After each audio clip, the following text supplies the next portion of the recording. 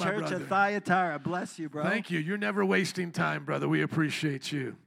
Open up your Bibles with me to Revelation chapter 2. We think it's such an honor to have our missionaries in town. And he came to bring his oldest to hang out with my second oldest for the birthday weekend. And so they'll be in second service together.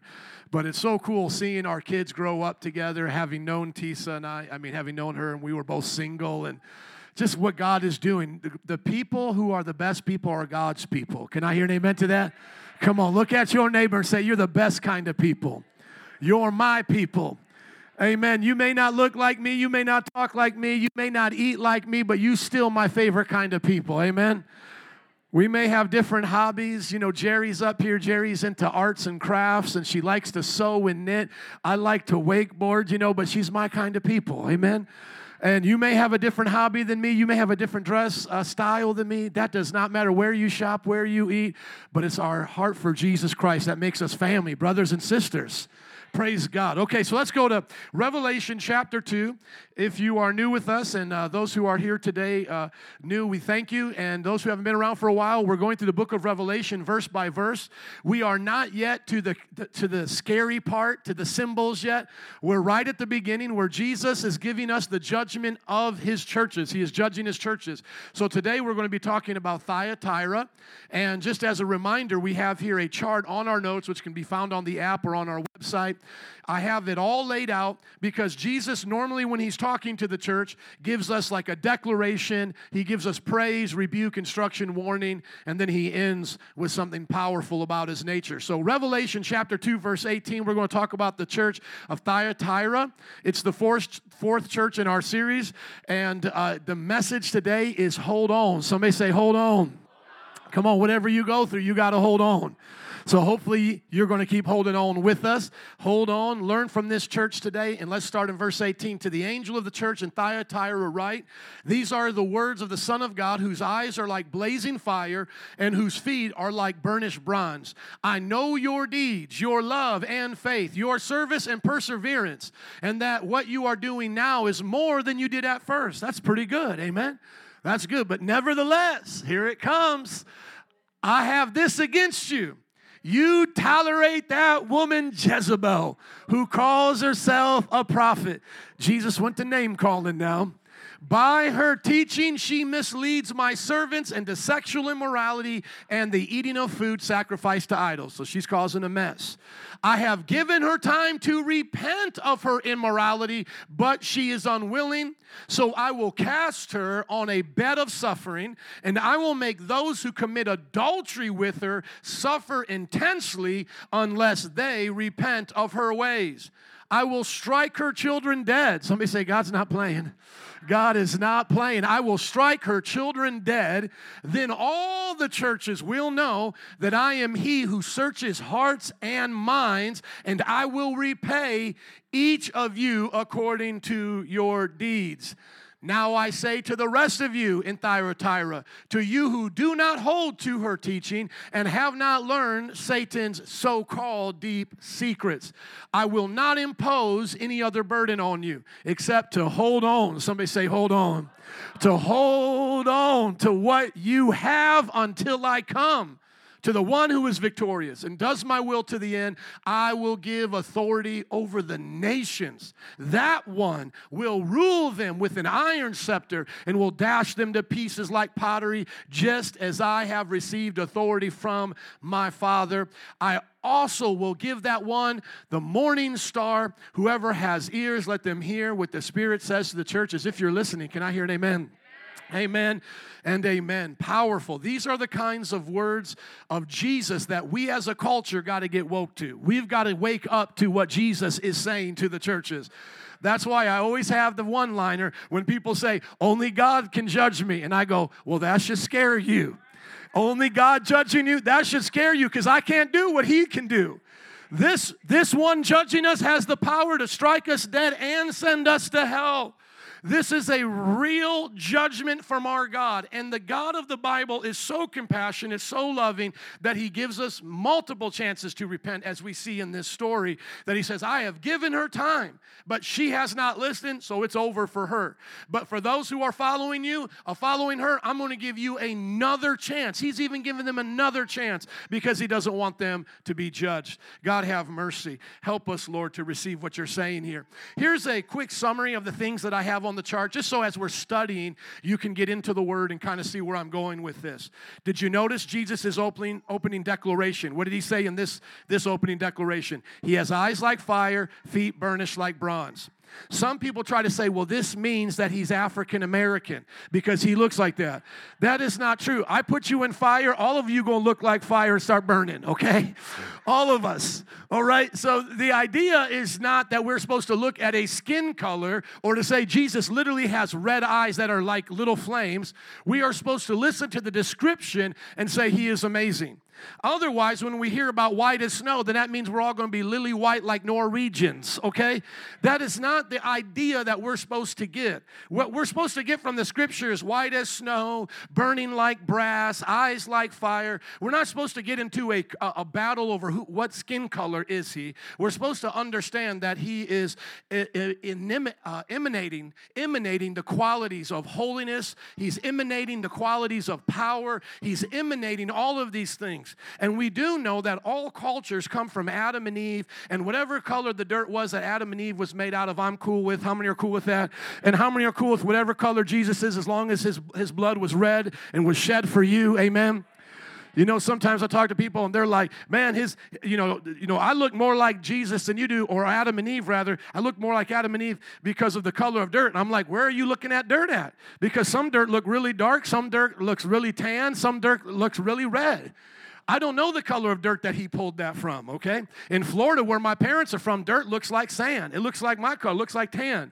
In India, when I was in India, it looks red. Even in Georgia, it looks red. Around the Midwest, it looks dark. You mix it all together, you get the beautiful colors of the rainbow, right? You get all of us together as one. One race, the human race. So don't get caught up in that. If he is a different color than you have seen presented by predominantly the Roman Catholic Church and so forth, if you see him as that, if you see him differently than that, don't be surprised, okay? Because if you're looking for white, skinny, blonde hair, blue eye, emaciated Jesus, chances are you're going to be a little bit shocked when you actually see him. I don't know anybody from the Middle East that looks like that person. That person looks like somebody from France, okay? You know, that's not probably my Jesus. My Jesus probably got some skin color to him, and he's probably a little bit more healthier than that, you know. Emaciated Jesus. He wasn't eating enough of Mary's cooking. He needed to eat more. All skinny. I feel so bad for that Jesus always hanging on the cross. How many know he's raised from the dead? Amen. My Jesus is not on your billboard like that anymore. My Jesus is not hanging from a cross. He's ruling and reigning. So just, remember that. So we see that that's his opening declaration. And then what's his praise for the church? His praise is that they do have good deeds. They're a good church, that they are full of love. They're full of faith. They have good service and perseverance. And then he even goes on to say, you guys are doing now more than you used to do. That's amazing. And let me just share this as well. Thyatira is another one of those churches we don't know much about. You can search all the commentators, and they don't know much about it. That's why I have it highlighted so you can check me on that. But for the most part, it's once again another church that probably started from Paul or another apostle's disciples going out and starting churches in that area. It's not someplace that we know they literally went to personally, but it's probably just disciples of disciples. But what we see that's fascinating about this is that whenever the church started, they were doing a certain amount of work for Jesus. But now, as they've been going on, probably 20 or 30 years, we see them doing more for Jesus. So they're not slowing down, they're speeding up. How many want to speed up for Jesus? Not slow down. I love what my dad said. He didn't retire, he refired. He said, now that I don't have to work for the man anymore, I can work for the man, the God-man, Jesus Christ. So my father in a retirement village is now handing out flyers, doing Bible studies, going to the skate park, bought a table and a tent, going out to the community. He's using that time as retirement to refire for Jesus. Dad, why didn't you refire in Chicago? I think the answer is obvious why he's refiring in Florida, though. I know the weather's a little bit better there, but he refired for Jesus. Wherever you're at in life, refire for Jesus. Amen. Get on fire, stay on fire, and go from glory to glory to glory. And now here comes that rebuke, sandwiched in between the two compliments. It's a great way for us to learn how to give people rebuke. Put a little bit of that bun there, a little bit of sugar on top, end with a little bit of sugar at the bottom at the end, and then just hit them real hard, right, when they're not looking. If you ever hear somebody start like that, most of us are keen to it. What's up? That's what we'll say back to them. Somebody comes to you, man of God, I love you so much, Gene. You're just a blessing. Like if I started with him on the the car ride home, rather, in the truck, if I go, brother, you're just amazing. Have I ever told you how much I love you? And I'm like, and by the way, when you were up there, no, I'm kidding. And then, and then at the end, if I end with, and then, I just love you, brother. That's a good way to do it, though. How many appreciate that, though? Because you just don't always just want it to come right at you like that. But we don't want to make that a law. Some people make that a law, like never. They'll say, never critique unless you compliment first. Well, in just a few churches later, Laodicea, Jesus gives no compliment, all critique, boom, take it. This is what you need right now. So some of the parents can relate as well. Sometimes you don't have time to remind them how much you loved them from all the other stuff they did. Stop it right now. What is wrong with you? I don't have time to tell you how much I love you, how much we've been through together, but you better stop right now. That's what it's like sometimes. And we won't talk about marriages, right? Because sometimes it's hard to say, honey, have I told you how much I loved you? And sometimes it's just, honey, what are you doing? Lord, help me. Just pray for me, right? Not you. Pray for me, the pastor. It's my confessional time up here. It's the opposite. Most people go into dark, closets. They confess to the pastor. I stand under bright lights and I confess to you. Are you praying for me? Amen. And so here we get this rebuke about this woman Jezebel. And now you have to know Old Testament, because remember, they were never without Scripture. Sometimes people try to sound cool and try to say, the disciples didn't have a Bible. All they had was the Holy Spirit. And, we don't always need to look at the Scriptures. All we need is the Holy Spirit. What a bunch of baloney. So sad that people, even from the pulpit, would say that. And I've heard that from churches that are super large and in charge. And you're thinking, oh, my gosh, I cannot believe how many people that pastor is deceiving by saying they didn't have a Bible. Of course they had a Bible. It's called the Old Testament. They quote from it. Even the book of Revelation, they say somewhere up to 50 to 100 quotes, references to the Old Testament. It's amazing how often they spoke about the Scriptures. To say they didn't have Scriptures is absolutely silly and ignorant. So right now we're supposed to know, who is this Jezebel? So let's just take a moment here to stop and think about it. In my notes, I have the references there in the book of Kings. But she was a queen during the time of Elijah the prophet, but she wasn't an Israelite. She was a pagan, and Ahab, the Israelite king, married her, which the kings were, everybody was forbidden to not marry outside of the Jewish religion, but he went and did that, and on top of that, she was like a witch, a priestess. She practiced sorcery, and she divinized to her false god, and she corrupted, even though he was already corrupted, so you can't blame it all on the man, come on, but she assisted in corrupting the king to further worship Baal, to practice witchcraft, and to do things against God's people. Somebody say, don't be like Jezebel. Jezebel is a negative character in the Bible, and here's how her story ends. She gets tossed out of a window and dies. Yes, it sounds crazy. It sounds a little bit like what we get mad about ISIS doing, but here's the thing.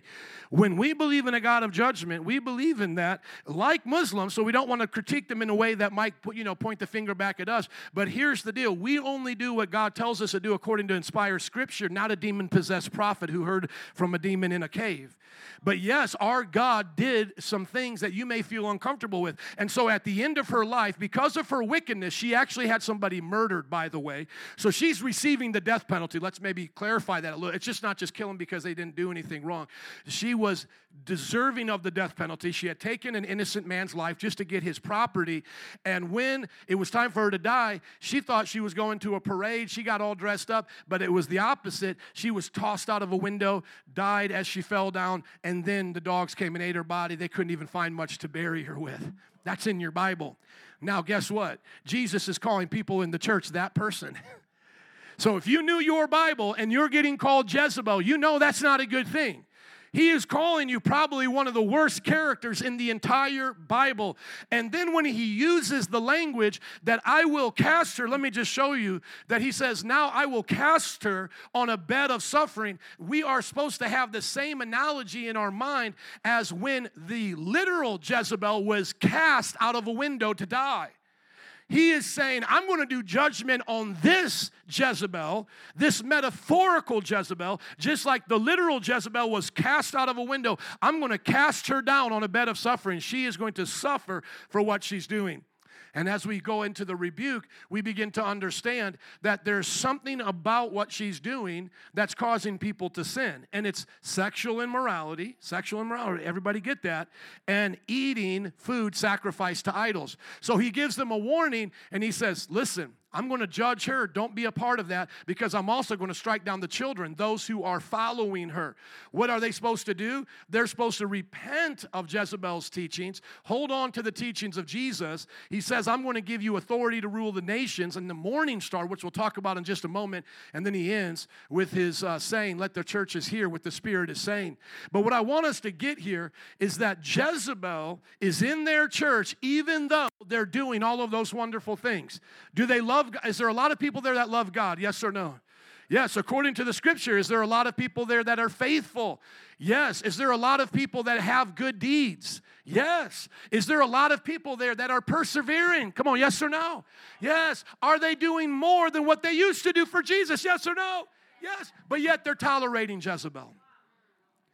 Notice this, that you can be right in doing all the right things, but still wrong by tolerating those who are wrong. Come on, we have got to get that today, because I talk to a lot of sweet Christians, and they say, Pastor, I don't hurt anybody. I don't wish ill on anybody. I just love everybody, and I love Jesus, and I may not agree with so-and-so, but it's not my place. I just love everybody. And they hide behind this false understanding. It is really a false understanding of mercy. They think they're being merciful by tolerating what's going on. They think they're being Christian by not saying anything, and yet Jesus has a problem with them. Look at, he doesn't just say, I got a problem with Jezebel and her followers. He says, I have this against you. You tolerate that woman Jezebel, who calls herself a prophet. So everybody get this. God can have a problem with us because of what we tolerate, because we don't help people in their wrong. Go to Ezekiel, my brother, please, chapter 3, and let's learn about the watchman, because we have a role in the body of Christ to be watchmen. Somebody say watchman. Thank you. In Ezekiel chapter 3, we learn about the call of a prophet to stand on the wall and let the people know when danger is coming. If I placed you on a wall and I said, let me know when danger is coming, and you didn't let me know, is that you being nice? Well, I just didn't want to wake up anybody. Dude, the enemy's coming. They're about ready to wake us up to kill us. Well, you know what? I wasn't so sure if they were the enemy. I didn't want to judge. I didn't want to judge if they were the enemy. Looks like they're the enemy to me. They have swords and they're not on our team. They're hurling, the catapults hurling rocks at us. What did you think they were? Well, I just wanted to tolerate them for a little bit, give them some time. Give them time to what? Destroy the entire city? Go to verse 16. Somebody say, I'm a watchman. And to be gender inclusive, or a watchwoman. A watchwoman. Believe it or not, even in seminary, they had to check me on that. Why are all your examples he's? Why is everything, mankind? Why is everything a watchman? I'm like, because that's what the Bible says. I'm sorry, I'm still using Bible vernacular, but Adam, did you know Adam literally means mankind as well as means Adam, a dude? Because that's how we were named. Now, by the way, that doesn't mean women are special. You guys are also special. And for you, just for you, I have to show that I'm a little bit woke. Just a little bit. So, watch woman. Do I have any watch women in the house today? I don't feel bad if I say that. Some out of the King James will be upset that I added watch woman. Okay. But you can be a watchwoman and a watchman. But yes, that's why we use that language in the Bible, because it's meant to stand for mankind or humanity, and those words were written that way. So let's not beat up the Bible with our 21st century nonsense. Amen? So at the end, look at it, at the end of 7 days, the word of the Lord came to me, verse 17, Son of man, I have made you a watchman for the people of Israel. So hear the word I speak and give them warning from me. When I say to a wicked person, you shall surely die, and you do not warn them or speak out to dissuade them from their evil ways in order to save their life, that wicked person will die for their sins, and I will hold you accountable for their blood. Oh, Lord, have mercy. I don't know how people miss that. But look at verse 19 here. But if you do warn the wicked person, they do not turn from the wickedness or from their evil ways, they will die for their sins, but you will have what? Saved yourself. Let's keep going. Well, I guess I'll preach to the sinners then. No, let's just keep going. You're supposed to preach to sinners and saints. Again, when a righteous person turns from their righteousness and does evil, and I put a stumbling block before them, they will die. Since you did not warn them, they will die for their sins. The righteous things that person did will not be remembered, and I will hold you accountable for their blood. Somebody say accountability. It's a good thing. It is a good thing. Look at that. I will hold you accountable for their blood. But if you do warn the righteous person not to sin, and they do not sin, they will surely live because they took warning, and you will have saved yourself. Do you notice that we are continually told, as Ezekiel was told, to be watchmen? We are responsible to preach and to warn. We are not simply supposed to look at the culture and go, well, that's somebody else's job. No, that's my job. I am my brother's keeper. That is your job. And so listen, everyone get this today. This is my Jesus. This is the Jesus that loves you. This is the Jesus that died on the cross for you. He is saying, I got a problem with you if you're tolerating evil. You and I have got to get to the point where intolerance is normal. Now, let me explain it to you in the same way I did when we went over Revelation chapter 2, verse 2. We are not supposed to be intolerant outside of the church and to be discriminatory towards those outside of the church. Our biblical examples for that is Daniel and Babylon. Daniel had to work with non-Jewish people. Daniel had to put up with their mess. Daniel did not try to change Babylon by Jewish law. He changed Babylon by keeping Babylon out of his heart and being righteous even among the wicked. He was a light in a dark place. Does everybody get that?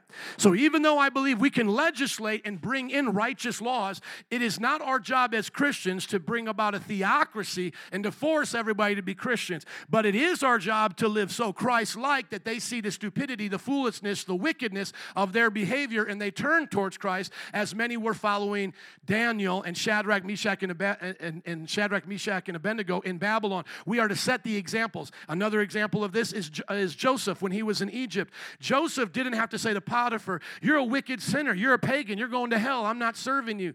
He would serve him as long as it didn't violate his law before God, and he was an example to him in that family. So where does the intolerance have its place? In the church. The intolerance happens in the church. Let's go to 1 Corinthians chapter 5. I'm going to remind you of the message I already preached on this, and then we'll move on. But if you could put it in there, brother, thank you. 1 Corinthians chapter 5 says, it's not our business as Christians to try to judge in the sense of judicially outside in the world, but we are to judge those in the church. Thank you, my brother. Look at 1 Corinthians chapter 5 right here towards the bottom. He talks about the wicked man that's around them. And now look at what he says in verse 12. He says, what business is it of mine to judge those outside the church? Are you not to judge those inside? God will judge those outside. Expel the wicked person from among you. Okay, so let's go to our scripture in Revelation and understand how we tie that together. When he is saying to them, I've got a problem with you because you're tolerating Jezebel, does that mean that we're supposed to go out into the world, go find Caesar, go find all the wicked rulers and say we're going to cast you out and put you out and then put you in jail and all of that? No, what we're supposed to do is in the church. Somebody say right here. If you're sassy, say right here. Right here, baby. Right here. Starting here. I can't tell you what they're doing over there, but I'm going to tell you what we do here. We're not going to tolerate Jezebel. We're not going to tolerate sin. Now, you might say, well, Pastor, what about Christians who do sin? Is there hope for them? Absolutely. For a Christian who sins, they can receive forgiveness. But if you start living in continual sin, we're not supposed to even tolerate that mess. That's why when we go back to the Corinthians passage, it says, what is he saying here? Look at it. He's going to be very clear. Look at verse 9. Paul speaking. I wrote to you in my letter not to associate with sexually immoral people. Not at all meaning the people of this world who are immoral, or the greedy and swindlers or idolaters. In that case, you would have to leave this world. How many can say amen to that? If you had to cut out just that list of people in your life, you probably couldn't go to work tomorrow. You couldn't catch an Uber home. I mean, it would be a lonely life, right? Just us four and no more. It's a wicked world we live in. God raised up more righteous folks, right? But he said, not in the sense of the world. In that case, you would have to leave this world. But now I am writing to you that you must not associate with anyone who claims to be a brother or sister, but is sexually immoral, greedy, an idolater, a slanderer, a drunkard, a swindler. Do not even eat with such people. Do you see how now the rebuke is real? Somebody say, that's real. This is not Jesus taking it too far. This is Jesus guarding his church. And this is where I feel we need to stop for a moment, because most of us are not a Jezebel. In all of my years of pastoring, I have probably only ran into about one or two, and I won't mention their name, but maybe if you take me out to Red Lobster, I might tell you who they are. You know, as I got the bib on and I'm eating the Red Lobster on your tree, Pastor, who has been a Jezebel in the church? I just want to know, I'm going to slide this piece of paper over with a pen. You just write the name and slide it back and let me know who that person was. I might be tempted to tell you. But I've probably only known maybe one or two, and I've been in ministry over 20 plus years. They're a rare breed. You don't generally meet people that are that outlandish. Even in the Old Testament, out of all the wicked things going on, Jezebel definitely stood out as being a wicked woman. It was a bad thing that she did, and it was really crazy. So it wasn't a thing running around all the time. So I am, just to let you know, those who use these terms, who use them flippantly. Oh, she got the spirit of Jezebel. And then the next time they don't like somebody, oh, you got the spirit of Jezebel. No, I think you don't know what Jezebel is or who she's like. I just think you're a troublemaker. Maybe you're like Jezebel, calling everybody Jezebel. So if you're around somebody that's always calling somebody that they don't like Jezebel, maybe you're the Jezebel. So I don't like this idea like everybody causing problems in the church is the Jezebel. No, sometimes people just don't know better. They're needing to learn and to grow, and we do have to help them. Don't get me wrong, because slander is one of those things that Paul did mention that can get you a one-way ticket out the church, okay? Yes, if you are a slanderer, that can get you out the church as well. There it is. You can get put out for that unrepentantly, continuing in that. But this person is very specific in what she's doing. What she is doing in her false prophecies is she's leading people away from God into perversion and sexual immorality, and she's leading them back to idolatry. Now, in our day and age, that seems weird. Like, man, how could a Christian go back to idolatry? Just come to Mardi Gras in New Orleans one year, and you'll see how fast it happens. It's really not that unimaginable of a thing, right? Like those of you who have been there, like, did you ever think to yourself, those of you who have been to Mardi Gras, you would ever see the time when people are shouting out to a float with the statue of Bacchus on it? Like, did you ever think that? I never thought I would be trying to get somebody to talk to me about Jesus while they're shouting out to a statue, of some Greek god. But it's real. It happens. And especially in their culture, because remember, Christians are the minority. Christians are the minority. So as we often think in this culture, as Easter's coming up, for example, we think in our culture, go to church. Your mom wants you to come. Go for your grandma. In their culture, mom was a pagan. Think about it. Many of you here can probably even relate to that in some ways, that you're the first one in your family to get saved. But in their culture, Christianity wasn't even a thing to be admired. It was actually looked down upon. So imagine your parents, your grandparents are pagan. And they're saying to you, come on over. The festival is happening. I've made your favorite food. And as you come over, they say to do something, light the candle for Bacchus. Light the candle for Diana, the goddess. Light the candle for her. Sounds kind of like our Roman Catholic friends, right? That's another subject, right? But our Roman Catholic friends, we have to love them and pray for them, and some of them I do believe know Jesus because it's a genuine doctrine they have of the Trinity and of Jesus and so forth. But when you add in so many of those things, the Mother of Guadalupe, you add in all of these saints and prayers and confessions, it can get dangerous for their soul because the devil doesn't care what the saint is called or looks like. If it's not going towards Jesus, it's taking you away from Jesus. So just be careful with that. But this specifically was obviously false gods. Light a candle. Give a little food to the god. I don't know if you've ever been to a Chinese restaurant. You know, boom, put a little food before the Buddha. You'll see a plate out there. Burn a little incense. And so this woman, in one way, let's think about it, isn't the vicious, you know, like she's the wicked witch kind, you know? Like after everything's been exposed, she's magnificent, you know what I'm talking about. And then like, and then she turns all dark and wicked. No, I think she was everybody's friend. I think she looked a lot like Ellen or Oprah. Because what is she saying when she comes around? She's going, hey, everybody. Don't let the preacher tell you can't have sex outside of marriage. It's fine. Look, I'm not married to Stedman. You can do it too. And don't let somebody tell you have to be in a monogamous relationship to someone of the opposite gender. Look, I'm in a relationship with Portia. Just like Ellen, just like Oprah. Hey, come on. Lighten up. Take on some sexual immorality. It's not like you're denying God. You still love God. And here's some food to eat. Yeah, it's to an idol, but come party with us. Come celebrate these gods that set us free and give us secrets. Notice that Jesus mocks her. A lot of times people don't understand that Jesus mocks at times. Here's Jesus mocking right here. He says, tell, and to the rest of you who do not hold to her teaching and have not learned Satan's so-called deep secrets. You can tell like Jesus is messing with them.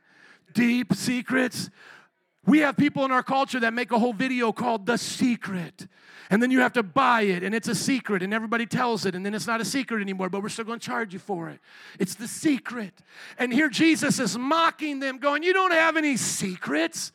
You don't really have anything that's so special. You're walking around treating this as like a secret. You're wanting to be looked at like you're so special that you have things that others don't. But really, it's just Satan's deception. I don't know about you, but when I look back on my BC days before Christ, I was a fool. But I thought I was a special kind of fool. I thought like nobody thinks like me. I'm so deep. If you asked me to explain the universe, I would contradict myself 3 times on my way to the clinic because my life was messed up. Come on, somebody. I would be thinking I'm so deep and so wise while I'm sleeping in my car, but I was special, but I was a special kind of fool. And that's really all the devil wants to do is make us his fool. And so what he does is he gives us whatever he thinks are secrets. Like, come on, let's all just be honest. Is this new in our culture to be sexually perverse? Is that a secret? Is it a secret to just have sex however you want, to be however you want with your morals? No, that's how they've lived in cultures throughout all societies. As a matter of fact, you will find throughout human history, there has been more idolatry than there has been Christianity. There has been more sexual perversion than there has been the husband and wife family model. And it's actually the husband and family model renouncing idolatry that brought victory to so many nations and culture groups, even starting with my own. I'm not proud of the Italian culture. Look what the Romans became. They were pedophiles. They were rapists. They were murderers. They were debaucherous. They were wicked. They got so wicked they put prostitutes in the temple just to have sex to appease your God. I'm not proud of that. What did Christianity do for my people? It uplifted them. It redeemed them. It brought in the power of love through the gospel, had them care for their families and orphans, had the husbands return to their wives, one man for one woman for life, raising their children in the fear and admonition of God. I don't know about your culture, but I think we all need Jesus in our culture. So anybody who goes back to their culture and kind of has like these glassy-eyed view of their culture, wake up, people. Without Christ's culture, all of our cultures were damned on their way to hell. So once again, Jezebel seems like she's woke. Jezebel is enlightened. Jezebel wants to get everybody to go back, to their culture and to their roots and go back to all the things that they used to do. This is my culture. Man, it's not that culture that's going to save us. Jesus is the only one that can save us. And then notice what he says to her. This is what I love about my Jesus. Somebody say, my Jesus. No one goes to hell without them willing to go there. Please, everybody get this. No one will go to hell without their choice involved. That's the God that I worship. I have a belief in a hell. Yes, I do. But I only believe those who willingly want to go there, go there. I don't believe there's anybody wanting to go to heaven that God casts into hell. Those who are going to hell is because of the judgment of their own choice. Notice right here, I have given her time to repent. Even this wicked Jezebel, he didn't just let her go. Just like Judas, year after year after year, he's giving him time to repent. Even when he lets him go and he comes back to betray him, he calls him friend, giving him another chance. The only difference between Peter and Judas is that Peter came back to Christ. Judas hung himself. Jesus did not give up on Judas. Judas gave up on Jesus. And I want everybody to get this. Jesus doesn't want Jezebels to go to hell. Jesus doesn't want our worst enemies to go to hell. The Bible says that hell was prepared for the devil and his angels. It was not prepared for us. But he is very clear now. He says, but she is unwilling. She is unwilling. And so that means now her will has been cemented in, and that is her fate. And sometimes we think to ourselves that in heaven they will change their will. It does make for a good place, but I just want you to have a deep thought. I go both ways, don't get me wrong. I think some may have regret, like the rich man in the grave, that he wants to come back out and do things. He's talking to Abraham, says, I want to go to my family and friends. But I also can see that there being a hardness of heart that never is even willing to turn to God, even in eternity. Here's my reason for thinking that, is because they may see the pain and the penalty and all that they've done, but where would the regret come from? Does it not come from our conscience inspired by the Holy Spirit?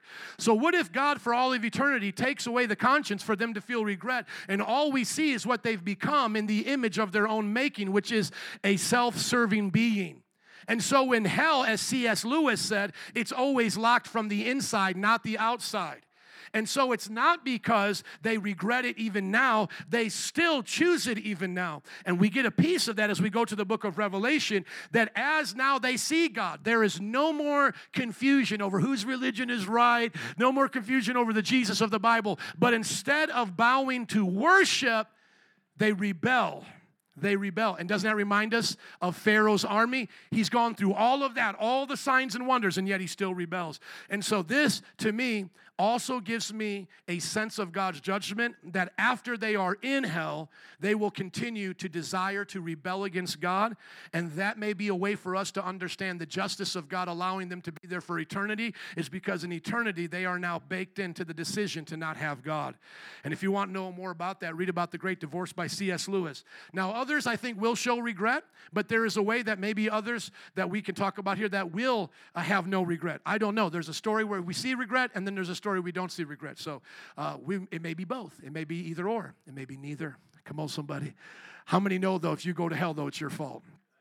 Whether you regret it at the end, you going there now, it's your fault.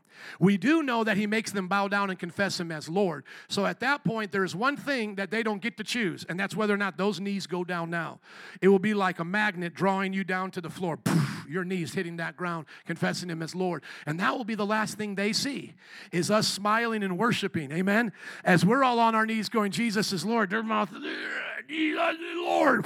And then they're gone. Let us walk in the fear of the Lord. So I will cast her on a bed of suffering. It's going to go bad for her, but what else is going to happen? Those who those who follow her will suffer with her, and he will strike her children dead. And this is where I want us once again to get it before we move on. I want to make it practical. Somebody say, make it practical. Somebody say, make it plain, preacher. Amen. But before I do, I just got to be a good Bible teacher. I want everyone to see this. That now those who have followed her will suffer the same fate. This is where it gets very serious for me, because don't so many of us feel sorry for those in Scientology. We're like, oh my gosh, I feel sorry for you. But how many know they're going to go to hell if they keep following Scientology? I saw 3 Mormons standing on the street corner today. I felt sorry for them. They believe in a man, Joseph Smith, like a prophet, and they believe all of this stuff is going to happen, and it is redonkulous. I feel bad for them, but they're going to go to hell for that. I feel bad for Muslims. I really do. But they're going to go to hell for that. We have to understand that we will be responsible for who we follow. For some that even say, well, I follow, Dawkins, and I follow Sam Harris. I follow what's known as the 4 horsemen of the atheistic apocalypse. These smart scientists. You'll go to hell for that. There will be nobody, everybody get this, there will be nobody on Judgment Day that can say, well, they told me this was the way it was supposed to be. They told me there was no God. They told me I came from, the goo through the zoo to you. They told me that. God is going to say, no, you're responsible for believing that. Now, sometimes the question of children come up because the word is brought up here. Children simply means followers. We see that through the scriptures. So it doesn't literally mean that he's just going to start striking dead her children. It's those that she is a spiritual mother to. But everybody, get this, the children, like how I believe who die in stillbirth or an abortion, I believe they are not responsible for actions that they do not know what they are undertaking. And so for the handicap, for the special needs, for children of all cultures, I believe God judges them differently. Like we say for the unborn. I believe in what's called the age of accountability doctrine, and that is that God does not hold people accountable for what they cannot understand. But you have to get this, that the Bible does say at some point that child will be responsible. And so we oftentimes don't think about it, but 14, 15, what is that age of responsibility? When is that age of accountability? I can definitely see it when I go to high schools around here. I'm like, you're definitely old enough to go to hell, son. You're old enough. You know what you're doing, man. You're old enough to go to hell. So I don't know when that crosses over, but listen, God is also dealing with them personally.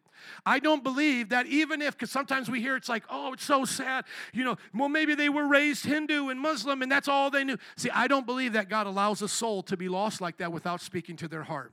And so we hear stories from missionaries, from children as they grow up, that they knew something was wrong about Islam. They cry out, and then God visits them. I believe God is faithful to do that. And that's another reason for us to do missions, so that we can also solidify the visions, the dreams, the impressions that they're getting. If you want a good book on this, you can read Eternity in Their Hearts. Eternity in Their Hearts by Cyril Richardson. And he talks about visiting unreached people groups and other missionaries and how they have found that there was people and groups that rejected what they were being taught about worshiping ancestors and worshiping other gods because they knew God would not be made out of clay, out of wood, and that their ancestor wouldn't be there. They had a belief in a unified God that knew them and cared for them, and that they had a dream to receive from missionaries. Some of them believed that a book was coming from the son of that God. I mean, it's amazing. You can read these stories. So once again, I don't think children here refer to underage children. I believe that's symbolic of her followers. And now notice, they're getting struck dead too. So do not follow those outside of these scriptures. Do not make excuses, because sometimes I see people be very lackadaisical, even when I talk to them, because I have Muslim neighbors and Hindu neighbors, and I talk to them, and they go, well, I don't know, because I'll teach them about Jesus and the importance of the cross and all these things. And you could tell like it really made a difference. Praise God, it made a difference. But then I'll see them say something like, I don't know, I'd have to start over again. I think it would make some people in my family mad. And they're taking it so nonchalant that they're almost assuming that at the end of their life, if it was wrong and they're in eternity, then they'll just make it right then. That's not what's going to happen, friends. This is the most important subject. That's why when we're street witnessing and people walk by and they go, I'm good, and I go, I don't think you are. You better take some time to find out if you're good. Or others are like, oh, I'm just so busy. And I always say back over the mic, what is more important than this right now? I've actually had money that I'll kind of draw them in, and I'll hold up like a $20 bill, and I say, I have $20 for anyone who can tell me something more important than what I'm doing right now. $20, here it is. Come to the mic and tell us something that's more important than what I'm doing right now. And somebody would be like, science. And I'll be like, when you die, science keeps going on, right? So it's not as important as you think it is, right? Loving people. You know you're going to die. I keep bringing it back to that, right? You know you're going to have a time where you can't love the person next to you anymore. The most important thing we can give people is the gift of eternal life. Is to let them know this life ends, and all that we do here is all just but a shadow. And only what we do for eternity is that what counts. You see, because this is what I would say scares the hell out of me. This is what puts the fear of God in me, is when she says at the end, she says, God says, I will repay each one of you. Not just her, I will repay each one of you according to your deeds. So everybody's going to stand account for their deeds. So the person who thinks that something is more important than receiving forgiveness for their imperfections and sins on the day of judgment is out of their mind. There is nothing more important. The most important thing we can do in this world is be forgiven of our sins, know our Creator, and be ready to be judged by Him. Let's just think about this one more moment before I make it practical. I got to get there quickly, but please just think about this. I love watching Discovery Channel. I love learning about nature. Anybody else like that? This is interesting, right? I love just seeing what God has made. I mean, from the depths of the ocean to the stars to what's ever going on in our world today. I just get caught watching that. And then sometimes, these reality shows about people doing stuff and their journeys through life. I love it. I love life. I love God's creation. I love all the creatures of God. Some are scary, but I love it. I love it. But here's the thing. Do we all know where this came from? As Christians, we do, but I just kind of sit back and I'm asking myself, this woman, you've spent your whole life swimming with dolphins. Do you know the one who made dolphins? Because he's even cooler than dolphins. I'm glad you love this dolphin. They're swimming with the thing. I'm so glad you talk dolphinese now. But have you ever learned how to talk to God? You guys know what I'm talking about, these shows that and they're talking to them, they're petting them, and they're just, whatever animal it is, they become like a weirdie to that animal. They start to transform and almost look like and act like it. They're hanging out with the little monkeys. They're hanging out with squirrels. Somebody just put up a video on one of our friends' page, riding with a raccoon. They had a raccoon, a baby seat, driving around with the raccoon. And it's just like people have gone nuts for creation. But what about the Creator? What about the one who made you? Have you learned how to talk to Him? Have you learned how to communicate to Him? And this reminds me of what the Bible says in Romans chapter 1, that they have exchanged the knowledge of God, the Creator, for the creation. And so be ready to meet Jesus. Amen? Amen. It's not in our notes, but I just wanted to end with some practical things. Today we did our confession of faith. And would you please put it up there for us? Because He said, hold on. Somebody say, hold on. You see, He said, hold on to what you've been taught. It's not a burden. Jesus said, I'm not going to add more to you. They're already doing great. They have a love for their Father. They're serving Jesus. They have faith. And He says, listen, I'm not going to put a burden on you. I'm not going to tell you to do more and more things like they teach in other religions to keep pleasing me and keep doing this to please me. That's a false God that needs that. Our God said He just wants our heart. How many are happy all Jesus wants is your heart? Everything else will follow, but if He doesn't have your heart, He doesn't want anything else. That's why talking about my friends in the Roman Catholic faith, I really want them to wake up from that because I feel so bad for them. They're fasting right now during the time of, until Easter, 40 days of Lent, whatever. They're doing all of these rituals. My friend, just call on His name. He's quick to answer. Seek Him and you will find Him. Sometimes they go to these holy sites and they crawl up the stairs. Their knees get all bloody. They've learned that from their priests to beat themselves in the name of their religion. I'm not saying we shouldn't be dedicated to God, but isn't it sad when you have even supposed Christians that think that their love, that God's love for them is dependent upon this thing they do? Even our best works do not earn God's love. God gave us love, the Bible says, while we were yet sinners. And so my encouragement to you is let every good work, let every good deed come out of your love for Jesus. Hold on to these things. Hold on to the belief that there's one God who is the Father, Son, and the Spirit. Don't let anybody take you away from that. When I told you guys a couple weeks ago that I met with some pagans, it was sad, wasn't it, Brother James, to hear that one of the pagans who now worships Odin, the god of the Vikings, that he's a missionary's kid. Could you imagine your daughters turning away from the God of the Bible to now worship Odin?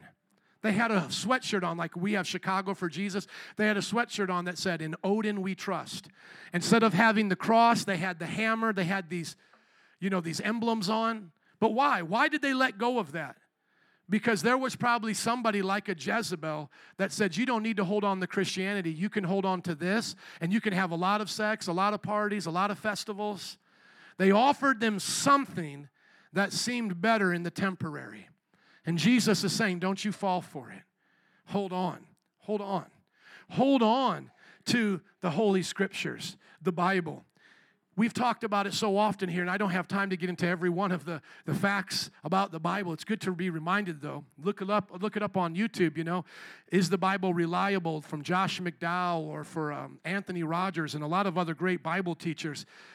These scriptures have been handed down by the ancestors of faith from all the major continents, from Africa, from the East, from India. They have handed down these scriptures with their lives. And during the time of the Dark Ages and things when it was only in Latin, chained to the pulpit, and only the priests understood, and most of the common people never even understood what the priests were talking about, the Protestants, the protesters, took these scriptures and put them in the language of the people, and they paid for it by their lives. Some, the Roman Catholics, burned at the stakes because they simply put this Bible in the language of the people. And all the people who have tried to disprove this Bible, you've only seen it proven true over and over and over again. The prophecies, the predictions, the telling of the future. Not only that, but the moral laws that it gives that frees the soul. Sometimes, you know, you may not want to argue with people, and I'm with you. Just take somebody to the Beatitudes and say, what person have you ever heard say such a teaching as this? Turning the other cheek, loving your enemy, being merciful, inheriting the earth, you know, not committing adultery with your eyes. These are the greatest teachings we've ever known, and they're in our scriptures. And yet, once again, I hear people hand back the Bible to believe something that some man has said that fails every single time. Some of my other hobbies is I like watching documentaries of these cults. You can actually see there's a whole series on Netflix of all these cults and where they led people. You know, it didn't matter if they were rich. There were some that were going through Hollywood, and it was like a motivational cult, and they were branding their behinds. They were literally branding their behinds with hot pokes and everything. And you hear their stories. You hear these stories from Jim Jones, or you hear the stories of these other folks, and it's always the same. I was raised a Christian. I believed in God, but I didn't like this, and that about Christianity. And then here came this Jezebel to tell me everything that I liked was now acceptable. Let's go to the next set, please. Hold on to these things. We put them in our confession of faith because they are to be held on to. That Jesus is going to come and judge us. This is what we reiterate here, and I know I've talked about it a lot in this sermon series, but how many see a God that loves us and a God that judges us through Jesus Christ? Does anybody here think that's a contradiction? How many see that as a compliment? I love my children, but I discipline my children.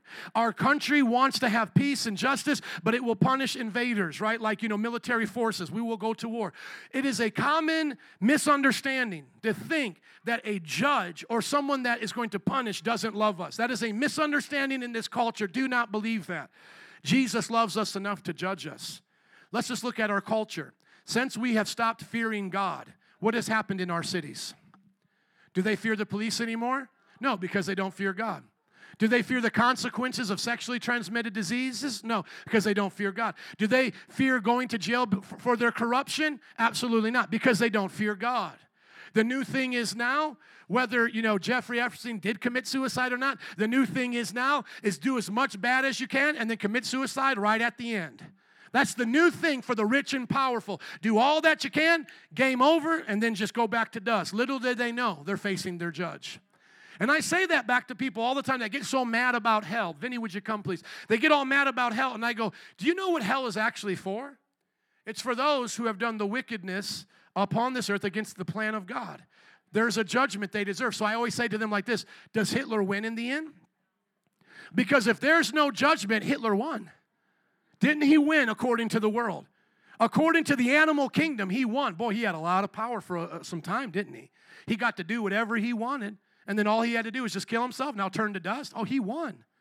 See, aren't you glad more people don't actually live the way they talk? Because the ones who say they don't believe in judgment actually could live the most craziest lives, right, in their mind. I'm so glad there's a lot of hypocrites for their worldview. I'm glad, this is what I say to them, I'm glad you're not living like how you actually, how you say you're supposed to, how you believe. Well, we should still be good to people. Why? Well, because it's nicer. Why? Because we get to have a longer life. Why does that matter? Why not die young? Because who likes to get old? Right?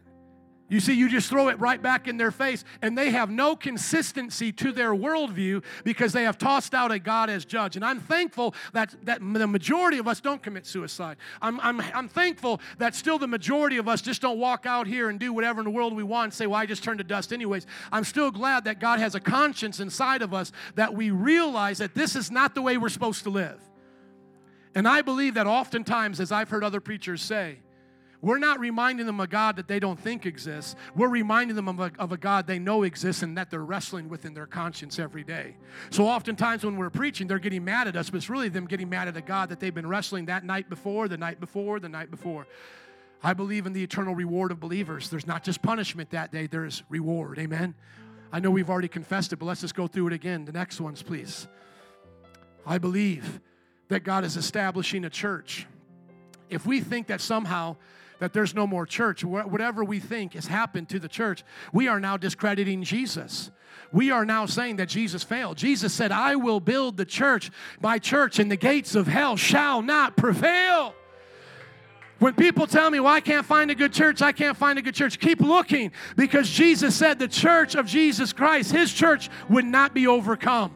I'm not saying it's always easy. It can be hard. But when I hear some people, I don't need to go to church, or I don't believe there's any more Christians left, or a good church, all leaders have sinned, you're calling your Jesus a liar.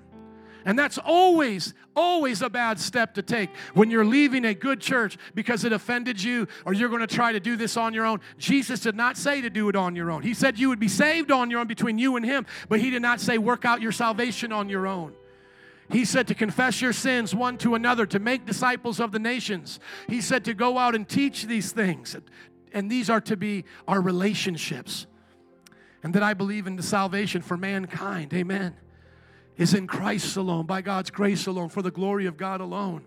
You will be tempted. I know you will, because I have been too. You will be tempted by the sad stories of other people to think that that is mean for Jesus to say he's the only way. You'll be tempted by the tears of people saying, well, what about this religion? And what about these precious people? What about the Tibetan monks? What about these precious people over here and all of this? This is what I always say back to them. This is what I always say. The God of heaven and earth is going to judge justly. And what you and I think is unfair will never be seen unfair in the light of judgment. Because when we see that Tibetan monk on this earth, what do we see? Oh, he's just so peaceful. But we don't know the hatred he's harbored in his heart towards God. That literally says, I do not want to be around the God of the Bible. I'm going to pretend that I don't even exist and that reality is not real because I'm that upset about a God who made reality. You see, we think that they just don't know any better, and that's just going to be okay on Judgment Day. It's true, they don't know any better, but they are going to be held accountable for what they rejected. The Hindu monk, the Hindu priest, the whatever person you think that is so pious. Oh, look at these Mormons. They pedal their little bikes around. They're such kind people, such good neighbors. All of that may be true, but on the day of judgment, their wickedness will be revealed. Why didn't you submit to the God of the Bible? Because I wanted to be my own God. The Hindu monk, why didn't you go down and preach to those people? Because I wanted to show how spiritual I was. We'll see the anger and the wickedness of hearts exposed in the light of God's judgment. C.S. Lewis, who's come up quite often in this talk today, in our sermon, C.S. Lewis said it like this: on the day of judgment, you will see the creatures who have denied God as more hideous than the worst monsters we've ever imagined. You will see the heart of rebellion and sin towards a God that was covered with piety, that was covered with, oh, I'm so special because of this religion I follow. You will see the hatred they had towards the God who created them and their rebellion. And then he said, those of us who they looked at as fools, those of us that they said, oh, we pity these street preachers, we pity those backwards Christians who are so behind with the times. We will be more glorified beings than any angel or any creature they ever imagined. He said if it was seen among men, they would worship us. And the Bible actually says they will bow down before our God in Revelation and worship right before us. There will come a time, everybody get this, where we will be standing and they will be kneeling, and we will be standing as their judges, as they're worshiping God. Can I hear an amen to that? Y'all ain't ready for that. I got to get to second service. You already started me over. That's all right. Look at this right here. Come on, somebody. Somebody say, dash them to pieces. Do you know? Come on, let's stand up. Second service is going to get mad at me. Let's all stand up, please. Altar workers, would you come, please? Man, I get too excited when I'm with you guys. You guys are so awesome. Lord, help me to say this in 30 seconds or less. He says, you're going to have judgment over them as well. He says, the one will rule with me. The one who stays on Jesus' side is going to rule. What they thought they were getting following Jezebel, they don't get in the end, do they? They don't get it, but we do. And we will be a part of dashing them to pieces. This is a fun way to end the service. Let's do this as a sermon illustration. I always love my friends. You know, I saw my one friend, he was talking about Jesus is the remedy. And so he had big pills up on here, like a big bottle of pills, and it had scriptures, you know, like take your daily vitamin of Jesus. I just love those guys who do that. God bless their dear hearts. But if I was going to do an example today, I would take some pottery up here and put our president's image on it, dash it to pieces, stand on it, and go, that's what's going to happen on Judgment Day. We're going to judge nations. Kim Jong-un of Un of Korea, we're going to dash him to pieces on the day of judgment. You're going to rule with Christ, and then you're going to receive the morning star. Who is the morning star that you will receive? Jesus, 2 Peter 1:19. Let's end on that. Let's end on the happy note. Some of you are going to be making piñatas of the world leaders getting ready for Judgment Day. But how many know that gives you an image of what we're going to be doing? Right now, it's Lord save Biden. Lord save Kamala Harris. Lord save the North Korean dictator. Lord save those in China. But on Judgment Day, it's Lord, where's the stick? Because we've beaten them. We're dashing it to pieces. I wish some of you weren't afraid of that. Some of you who now are a little bit shy will be mighty warriors on that day because we're riding back with him. Look at what it says in the scriptures.